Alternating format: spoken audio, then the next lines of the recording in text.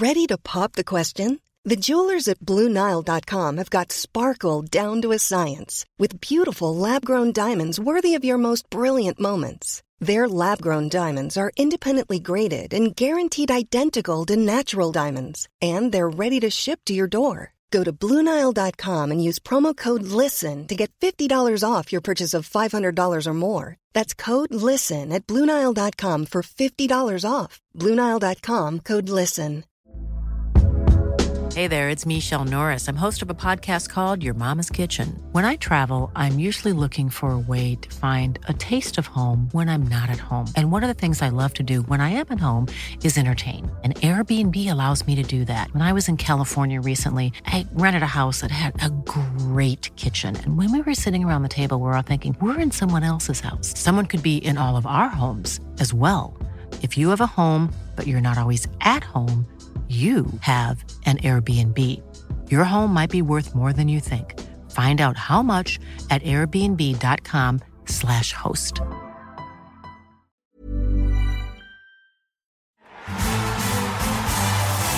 The Best in the World podcast with Richard Parr. Gotta say, this is a pretty cool job, hosting the Best in the World with Richard Parr, getting the opportunity to speak to Olympic and world champions to find out what they do differently from the rest of us to become the very best in their sport. It's really, really good, and I'm pumped for another episode this week, and we're with another rower. We've had a few rowers on the program before, and once again there are some fantastic knowledge bombs. Yes, we get some amazing insight from the world champion rower Annie Vernon. Yes, Annie is a two-time world champion and an Olympic silver medalist. We talk about her disappointment at the Beijing Olympics in 2008. We talk about the difference between a two-person boat and a team of 8 and how that relationship can differ in those different boats. We talk about the difficulty of retiring and what is next for a sports person or an athlete once they decide to give up on their sport. Annie, of course, retired back after the 2012 Olympics. And we discuss her diet. We also discuss the importance of Henley Royal Regatta. And Annie calls it one of the most incredible sporting events in the country. It's a really fun chat with Annie. It's all coming up on the Best in the World in just a moment. Before we get there, I want to tell you about Sportacino. Sportacino is the sports chat show that I host every single weekday at sportacino.com. Each day has a different theme. On a Monday, we review the big sports action at the weekend. On a Tuesday, we look at health and fitness and nutrition. On a Wednesday, we talk WWE wrestling and everything to do with the world of wrestling. On a Thursday, we're looking at the sports business industry.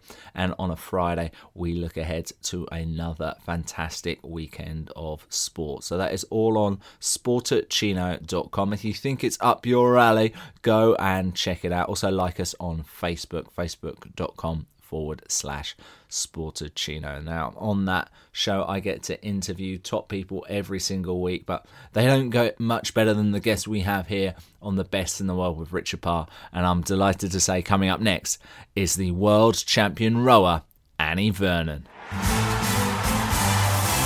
The Best in the World podcast with Richard Parr.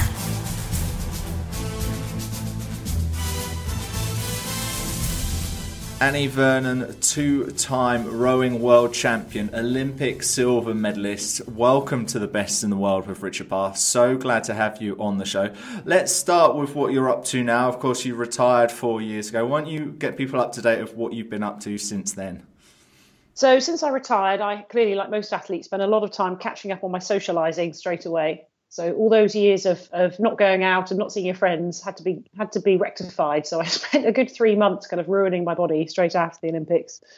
Since then, I spent a bit of time as a rowing coach. And then I've set up my own career doing a bit of sports journalism, a bit of corporate speaking, and I work for a couple of charities doing kind of youth work and sport. And I've just been given a contract to write a book. That's my current project. Oh, fantastic. We'll talk about the book a little bit more later in the show, but so many different things there. Do you have a favourite, one of those things that you're up to?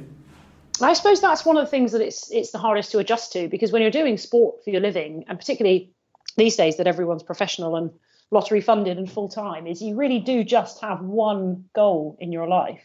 So everything you're doing, every little decision you make every day is defined in terms of that goal. Is this going to make me a better rower? Is this going to make me give me a better chance of winning the Olympic Games? Whereas when you retire, suddenly there's loads of different goals and you have lots of different objectives in life. So I suppose for me, juggling my kind of three strand career, it's quite challenging, but at the same time, I really like it because it's such a difference to what I was doing before. Yeah, I was wondering if that might be frustrating at times because, getting pulled in three different ways. I suppose it means I'm master of my own destiny to an extent, so I can do more of the things I like and do less of the things I don't like as much. You mentioned you kind of enjoyed the good times after you retired. How difficult was that change from being an Olympic star to what some would say a normal person? I think it challenges you in lots of different ways. And I suppose I went to 2 Olympic Games. I was lucky enough to go to the Beijing Olympics as well as the London Olympics. And I found that period after Beijing just absolutely awful. At that point, I didn't know if I wanted to carry on or not. But I really felt like the world had been turned upside down and I didn't know which way was up and I didn't know which way was down.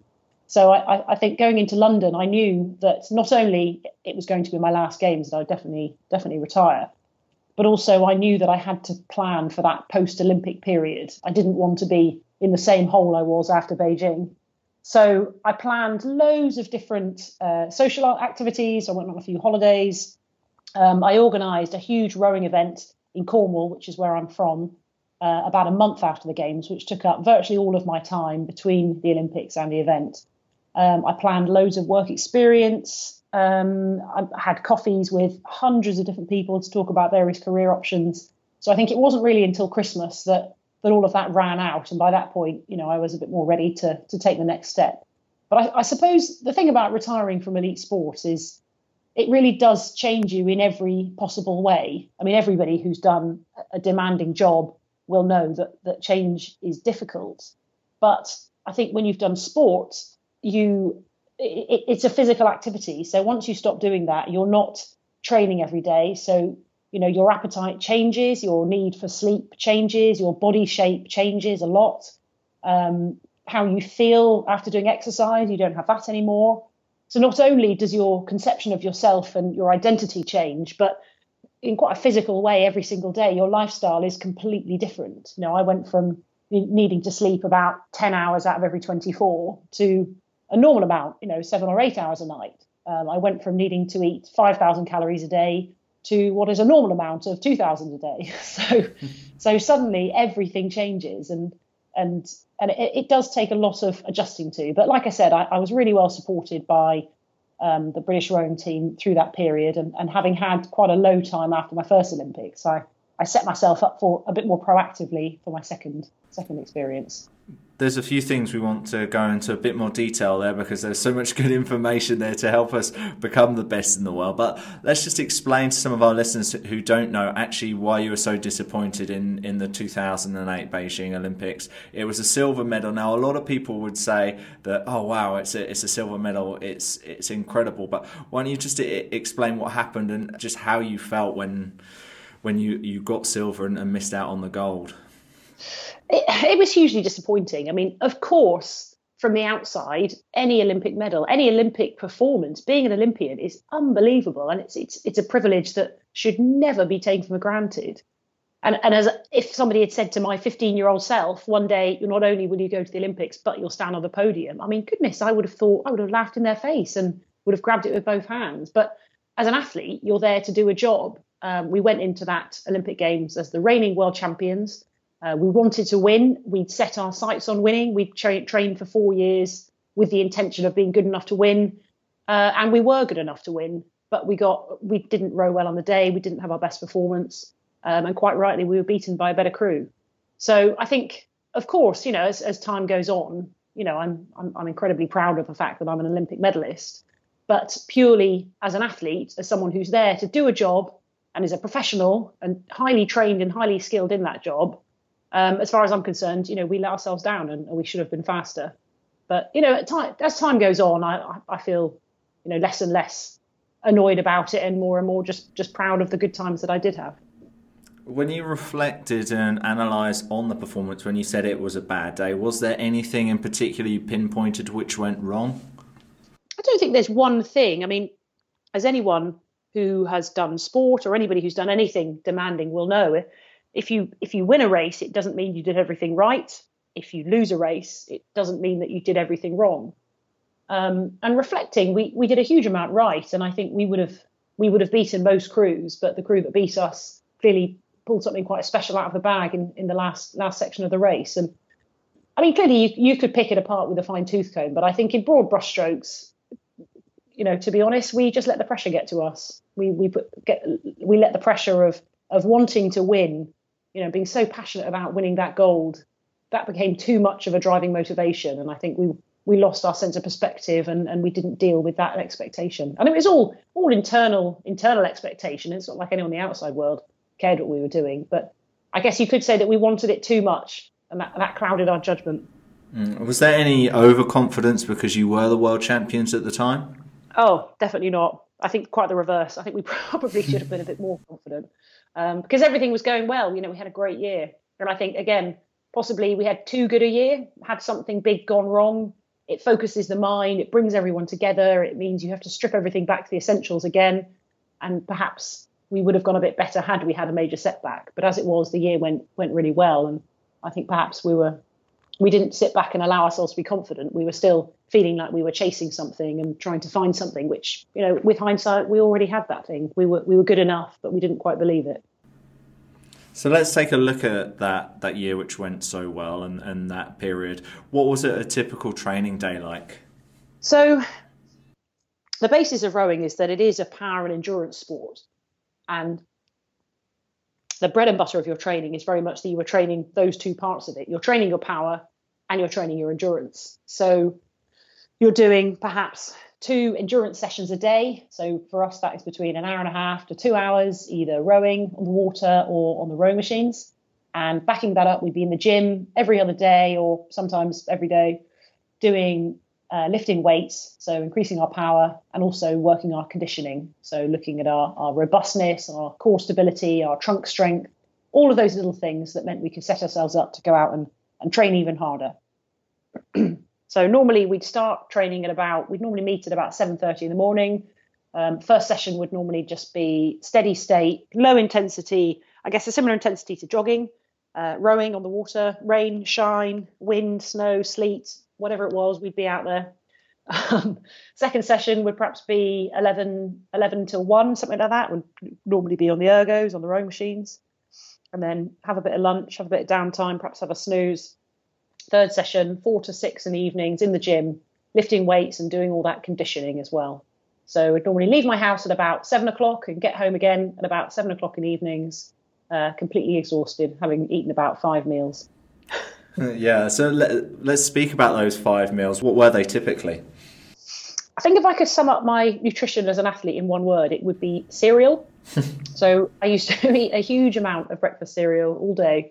We normally have 2 breakfasts. So, a big bowl of cereal before you did your first session, big bowl of cereal after you did your first session, or porridge. When we're training, we're drinking isotonic fluid, perhaps eating an energy bar if things are getting tough. Big lunch, sometimes with a dessert, all just standard normal food, but quite a lot of it. Perhaps a mid-afternoon snack before we went and did weights, something a bit more proteiny, and then a snack straight away after weights to assist with our recovery, and then a decent dinner in the evening. And was this all prepped for you? Was this all planned ahead of time? No, not really. I mean, I'd like to say that it was, but when you're training that hard and you're eating those many calories, if you tried to eat 5,000 calories of healthy food every day, it would be near impossible. Your stomach would be full all day. So a lot of that food, it is perhaps higher fat, higher sugar content, because you need the energy and you just need to get the calories in. And like I said, if you try to eat 5,000 calories of just fruit and vegetables all day, your stomach would be bloated and it would be pretty uncomfortable. So yeah, a lot of it was well, I'm not going to say unhealthy, but a lot of it was, higher fat, higher sugar content. But, you're training so hard, that's what you need to eat. Yeah, in a weird way, once you've finished competing after 2 Olympic cycles, we're in 2012, 2013 now, and you've had this same routine every single day of 5 meals a day, 5,000 calories. What goes on in your mind those few weeks afterwards? Do you think, I should be eating now? Oh no, actually I shouldn't because I'm going to put on so much weight. Like, how does that work? Or do you just go, actually I just don't need to do this anymore? I think everyone struggles, and certainly if you meet up with people 6 to 12 months after they've retired, you can see the ones who have, struggled to stop eating. For me, I didn't enjoy the constant eating that much. I used to struggle with it a bit. So I liked the fact that I could then cut down my calories. And because you've got to remember, the reason you're eating so much is because you're so damn hungry, because you're training so hard. Once you stop training, you become less hungry. You don't need to eat as much. So I didn't find it that difficult. But I think from the size of some people, they do. Hiring for your small business? If you're not looking for professionals on LinkedIn, you're looking in the wrong place. That's like looking for your car keys in a fish tank. LinkedIn helps you hire professionals you can't find anywhere else, even those who aren't actively searching for a new job but might be open to the perfect role. In a given month, over 70% of LinkedIn users don't even visit other leading job sites. So start looking in the right place. With LinkedIn, you can hire professionals like a professional. Post your free job on linkedin.com/people today. Hey there, it's Michelle Norris. I'm host of a podcast called Your Mama's Kitchen. When I travel, I'm usually looking for a way to find a taste of home when I'm not at home. And one of the things I love to do when I am at home is entertain. And Airbnb allows me to do that. When I was in California recently, I rented a house that had a great kitchen. And when we were sitting around the table, we're all thinking, we're in someone else's house. Someone could be in all of our homes as well. If you have a home, but you're not always at home, you have an Airbnb. Your home might be worth more than you think. Find out how much at airbnb.com/host. Since 2013, Bombas has donated over 100 million socks, underwear, and T-shirts to those facing homelessness. If we counted those on air, this ad would last over 1,157 days. But if we counted the time it takes to make a donation possible, it would take just a few clicks. Because every time you make a purchase, Bombas donates an item to someone who needs it. Go to bombas.com/ACAST and use code ACAST for 20% off your first purchase. That's bombas.com/ACAST, code ACAST.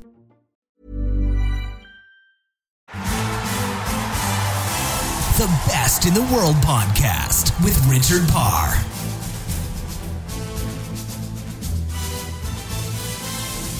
More great knowledge from Annie in just a moment, but I want to tell you that today's show is also brought to you by Audible. Audible is one of the leading suppliers of audiobooks in the world.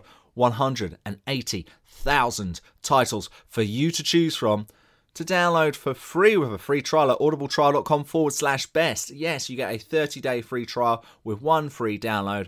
audibletrial.com/best. Go and check it out. It's a product I personally use and I really think you would benefit from using it too. audibletrial.com/best. Free audiobook download and 30-day free trial. All right, let's return to more great knowledge from the world champion rower.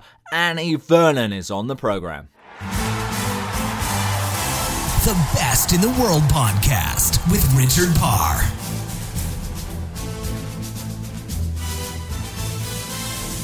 And how close were you to the other members of your team, and were you always close together? And how important was that for you to be successful, to become world champions? I think every sports team will probably give you a different answer to that, and every rowing team will give you a different answer to that, and particularly I think men's teams and women's teams will give you a different answer. When things are going well, it's easy to be friends. It's easy to have a joke and a laugh and all get on. When things are going badly, that then challenges those bonds. And so I guess the answer is you need to have a healthy relationship where you get on and you collaborate and you cooperate. But at the same time, it's a challenging cooperation, a challenging collaboration. So you can speak to each other in a challenging way and have difficult conversations in order to push each other on. the last thing you want to do is let something go under the carpet or think, oh, okay, I won't make a fuss about this. I think we're not moving on in this area, but I won't make a fuss because I don't want to upset my friends. You need to be completely honest with each other. And sometimes, it can be easier to have those honest conversations with people you don't necessarily get on with because you don't care what they think of you. Whereas if they're your best friends, you do care what they think of you.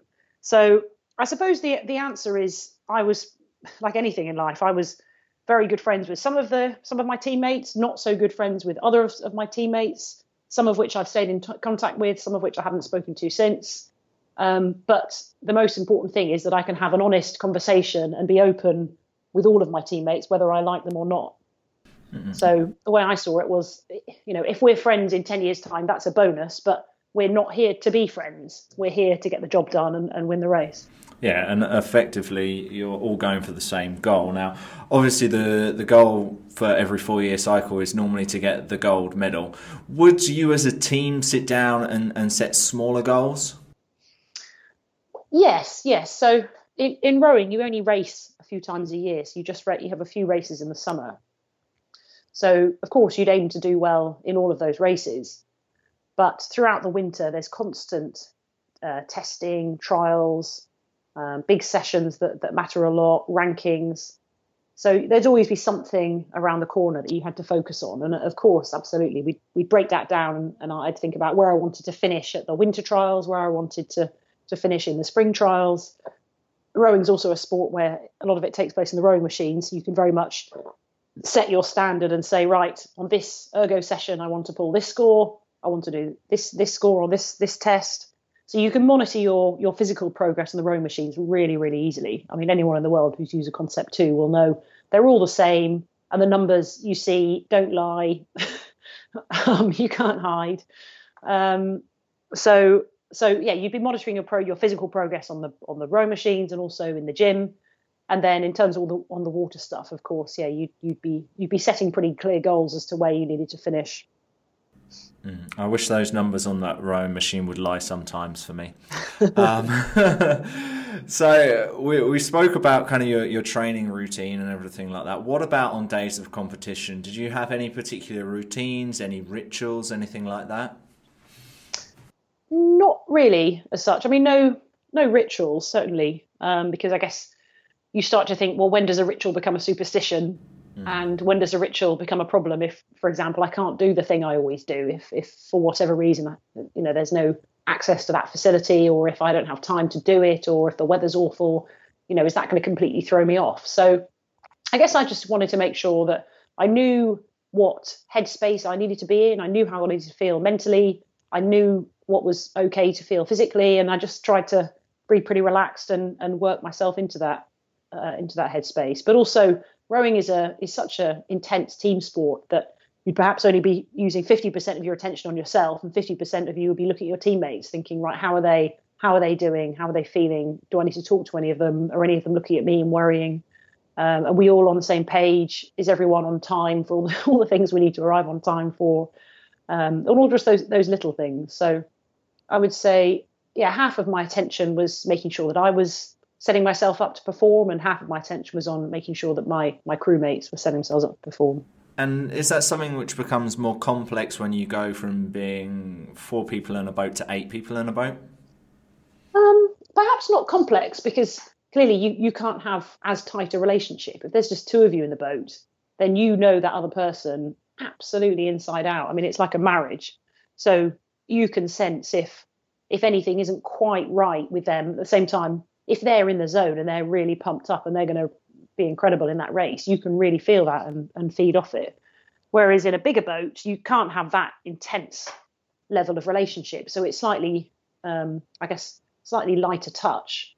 So you wouldn't know them as well and be able to have that real, intuitive feel for each other, because, you'd just be exhausted. You go in the same way that, you marry one person, you don't normally marry 10 people. So I think you get better at just staying focused on the bigger picture items in an 8. So making sure that everyone is on the same page, but not necessarily trying to get right inside their head in a way you would in a small boat. Now, we've spoken about a lot of the things you got up to when you became a professional rower, but how did you first get started in the sport, Annie?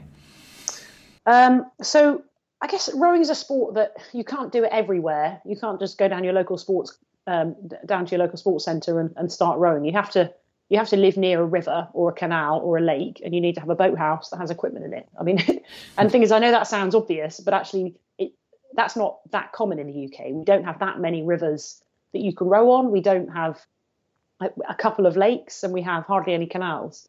So you go to Europe and, they have these huge inland lakes and inland rivers, and particularly in Germany, there's huge canals, and there's just far more rowing clubs. So in the UK, yes, they are mainly concentrated in the southeast, because the Thames is one of the few bits of river that's, for most of its length, is wide enough to row on. So I was lucky enough to grow up not too far away from a river that equally was just about okay to row on, although it wasn't ideal because it was very tidal, down in South Cornwall.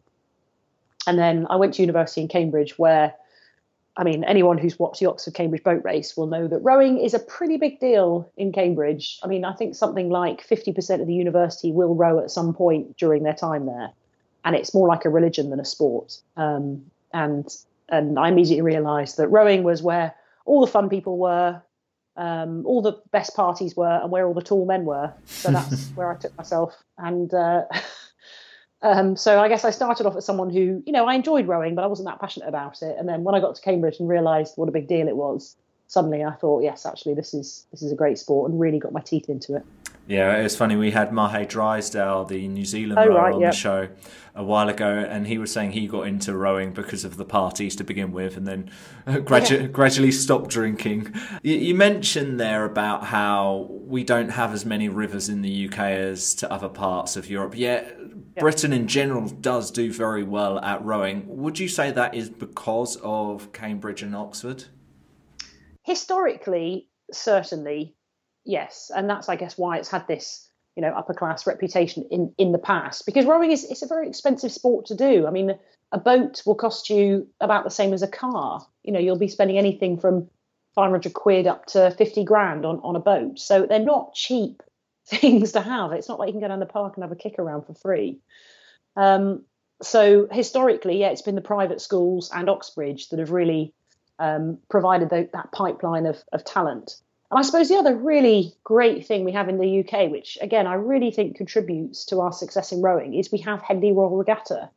Now, I know a lot of your listeners will probably think Henley Royal Regatta is just this society event where the Queen turns up every few years, everyone wears posh frocks and blazers and drinks Pimm's and champagne. But actually, strip all that away, and it's the most incredible sporting event, one of the most incredible sporting events in the country, and certainly, I would say, the greatest rowing event aside from the Olympics, because it's an event where, number one, it's one of the most prestigious rowing events in the world. So everybody wants to compete at Henley. You have to qualify to get there. So it's even just competing at Henley is a really big deal, let alone winning it.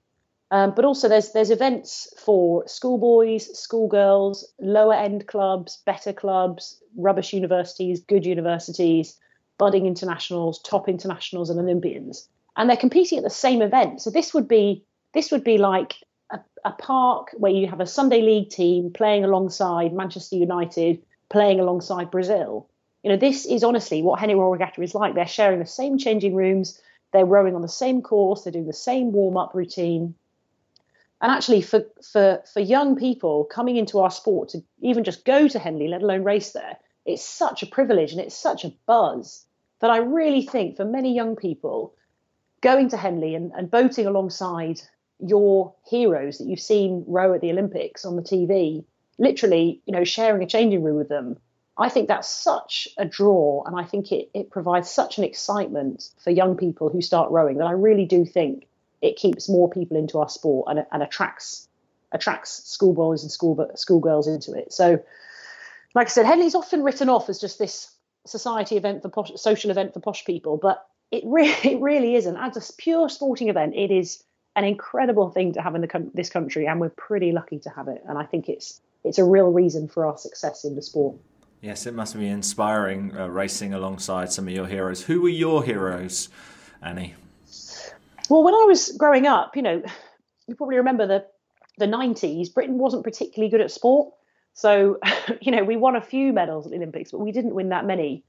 And I grew up in Cornwall, where rugby's a really big deal. So I guess my heroes growing up were the Cornwall rugby players who competed in the County Cup every year. And these are not household names at all, but in Cornwall, Graham Dorr, John May, Phil Vickery, these are legends. And I suppose for me, someone who I really, who had a real impact on me actually was when I was a kid watching her compete at the Olympics was Sally Gunnell.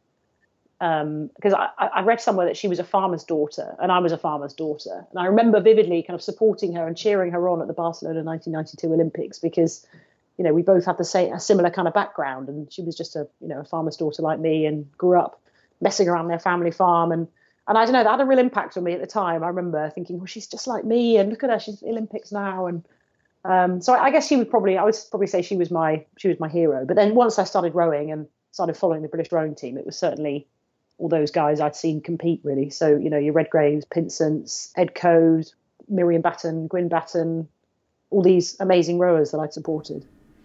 And how proud do you feel now that you are a hero to many children and many young kids who want to be not only a rower but an Olympian and a world champion? And because I know you do quite a few talks in schools as well, is that right? Yeah, I mean, I wouldn't describe. I'm not sure how many people see me as a hero. I like to think they do, but I'm not sure if they do or not. I suppose I was lucky enough to make a career out of sport, but a career out of sport it's a tough environment, and it certainly attracts a particular type of ruthless, selfish, tough cookie. So it's not something I necessarily think it's right for everyone. But I guess what I just try and say to all the young people I come across is, just make sure you're doing things for the right reasons. Figure out what you want to do in life and stick to that. And don't get swept away by everyone else. And if that's sport, that's brilliant. If it's something else, that's equally wonderful. But don't feel like you have to be on this conveyor belt of British talent. Well, it's been absolutely inspiring talking to you today, Annie. We've definitely learned a lot. Just before you go, can you just tell us how we can continue to get your great knowledge on social media and anything else you'd like to promote, please? Yeah, you can follow me on Twitter at Annie Vernon GB. Done. Followed already, and I hope everyone else follows you as well. Well, Annie Vernon, thank you so much for being on The Best in the World with Richard Parr. Thank you very much. No problem. The Best in the World podcast with Richard Parr.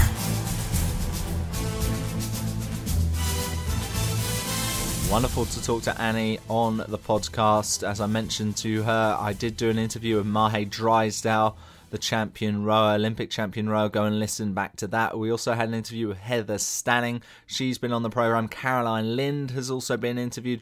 Lots of great rowers. And even if you're not interested in rowing but you want to learn from other great sports stars, go back and listen to some other fantastic podcasts. For example, Matteo Taglieriol, the fencing Olympic champion. Maybe you want to listen about horse riding and equestrianism. Maybe listen to my interview with BZ Madden. Maybe you enjoy long jumping. The reigning Olympic champion Jeff Henderson has been on the programme. Maybe you're really interested in all different types of disciplines. So maybe go and listen to the decathlon Olympic champion Brian Clay. He's been on the show as well. Go back and listen to all of them. You can listen to them at acast.com/best. We're also on iTunes, and all of the latest podcasts are going now at sportacino.com. Go and check all of that out. All right, we've got another great guest for you on The Best in the World next Wednesday. Subscribe to us on iTunes. Give us a rating and review, because next Wednesday we will have another fantastic guest on the program. All right, I have been Richard Parr. You've been listening to The Best in the World. I'll speak to you again next week. Goodbye. The Best in the World podcast with Richard Parr.